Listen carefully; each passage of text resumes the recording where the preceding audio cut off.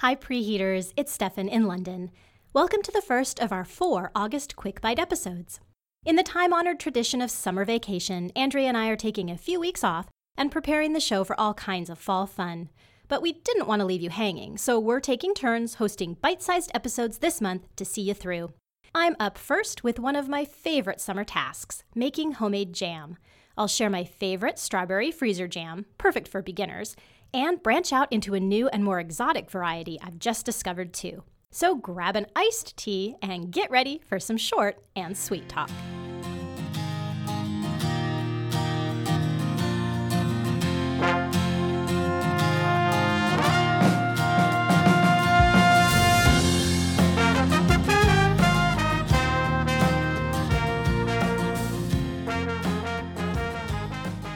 I've loved canning since I was a kid.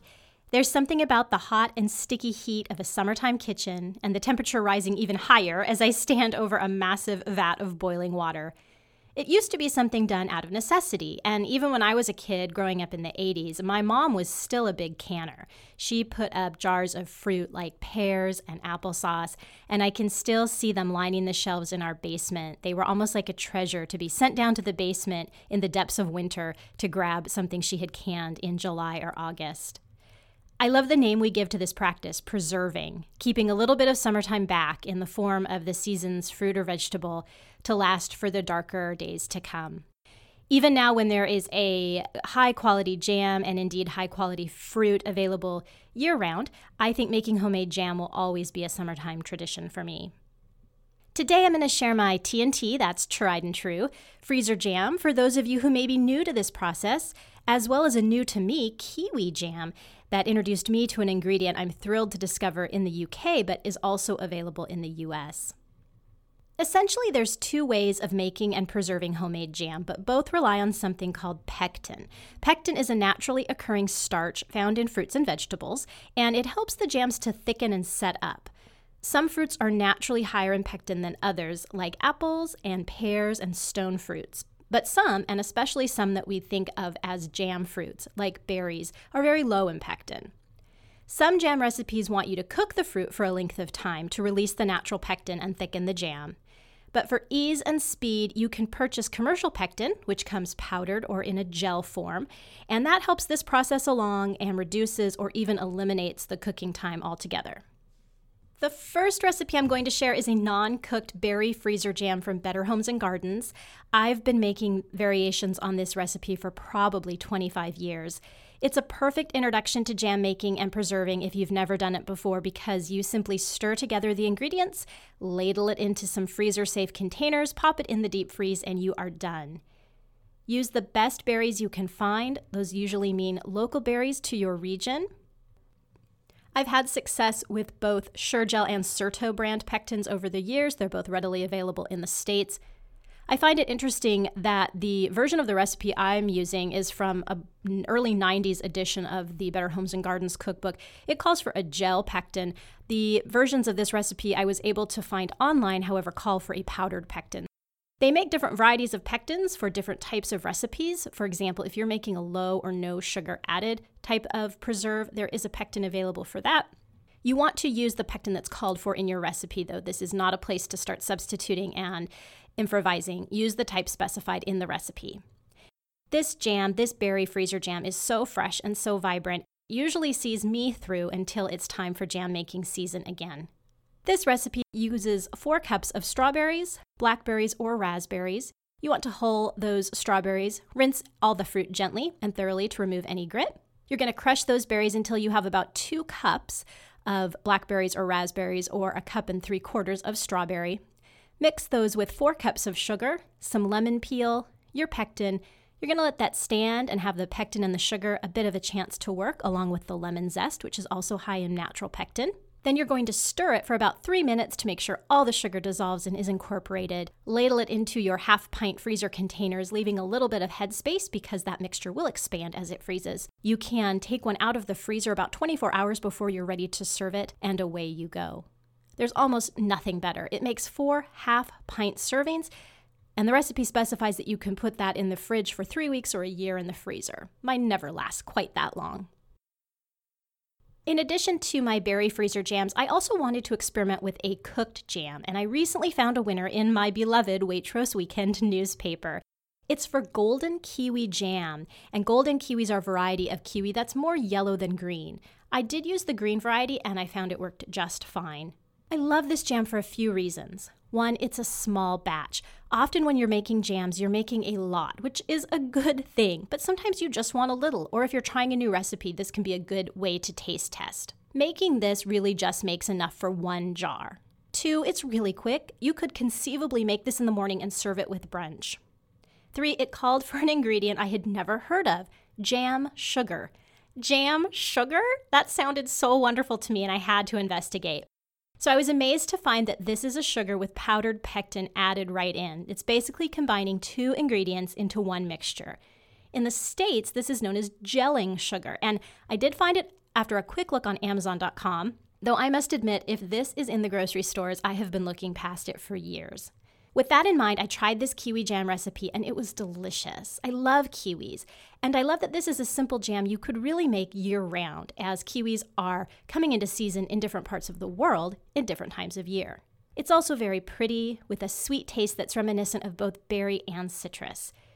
One caveat, this is a cooked jam, and the mixture will thicken as it sets, so it might look a little runny to you initially, but it will firm up as it cools down.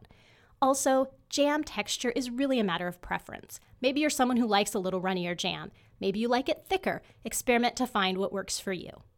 So for Waitrose Weekend's Golden Kiwi Jam, you need 3 perfectly ripe kiwi. To me, that means they are not rock solid, as you sometimes find them when they're in the store, but they have a bit of a give before they turn to that very mushy stage. 100 grams of jam sugar, or gelling sugar as it's known in the US, a tablespoon of lemon juice, or to taste. Again, if your kiwi are very much on the sweet side and you want a little more tang, go ahead and experiment with that. You're going to peel and quarter and chop up those kiwi, put them in a pan over low heat, adding the sugar and the lemon juice. That's right, there's only 3 ingredients in this jam. Continue to warm it until you see that sugar dissolve, then bring to a simmer. This recipe says to cook for 15 minutes. Again, that's down to your preference. I like my jam a little thicker. I went more toward the 25-minute on this. Something will happen when you are cooking jam, and that is a small foam bubbles will appear on the top. You can simply scrape it off if it bothers you and discard that. When it's reached the texture you like, pour into a small and sterilized jar. And a note here on sterilizing your jars, you want your jars to be scrupulously clean. I often run mine through the hottest setting on my dishwasher. That includes the jars, the bands, and the lids of the jar. You want to let that mixture cool completely. Once you spoon it into your jar, then you can seal it up. Waitrose says to serve with scones, sandwiched in a Victoria sponge, or with toast, crumpets, and bagels. That all sounds great to me. Neither of these jams are traditionally preserved, wherein you use a method such as a hot water canning bath to remove the oxygen from the containers and seal the lids in place. This allows foods to remain shelf stable. Without this technique or any canning technique, you must keep your homemade jam in the fridge or the freezer to avoid spoilage. I brought a lot of things with me to the UK, but I regret not bringing all of my canning equipment in jars, so I'm relying on freezer and fridge jams for the time being. However, if you're interested in hot water canning or other traditional methods of preserving food, Sure-Gel website is a treasure trove of recipes and instructions, so is the Better Homes and Gardens website. Canning equipment can be found at Fred Meyer or Target type of stores. If you have an old-fashioned True Value hardware store in your neighborhood or other home good type stores, it's worth the small investment you'll pay to get up and running with the large pot and the tongs and the canning jars. I'm still using the canning pot and jars my mom used when I was a kid. And since it's also the season of county fair in the U.S., many 4-H's and Granges across the country do an incredible display at fairs of all of the things they've preserved from the harvest. And I've found those folks are always happy to talk with you about their methods. Homemade jam may not be a necessity in this day and age of commercially prepared, well, everything, but I think it's a delicious way to preserve a sweet bit of summer. Let me know what you're canning and preserving this summer on our Facebook community, or drop me an email at hosts@preheatedpodcast.com. Well, the timer's buzzed, and I've got to get this episode onto the cooling rack. Andrea is up next week with some more delicious and quick summertime fun. Thanks to Anne-Marie Russell for providing our theme music. You can find Anne-Marie at annemarierussell.com and on Amazon and iTunes. Andrea and I will be back, refreshed and ready for fall baking with full episodes starting September 3rd. But in the meantime, consider catching up on any episodes you may have missed. There's more than 85 of them. You can download our show on Google Play, Apple Podcasts, or Spotify, and you can always connect with us on our website, preheatedpodcast.com, our Facebook community, Pinterest, Instagram, and Twitter, where we're at PreheatedPod. Until next time, thanks for listening, and sweet dreams.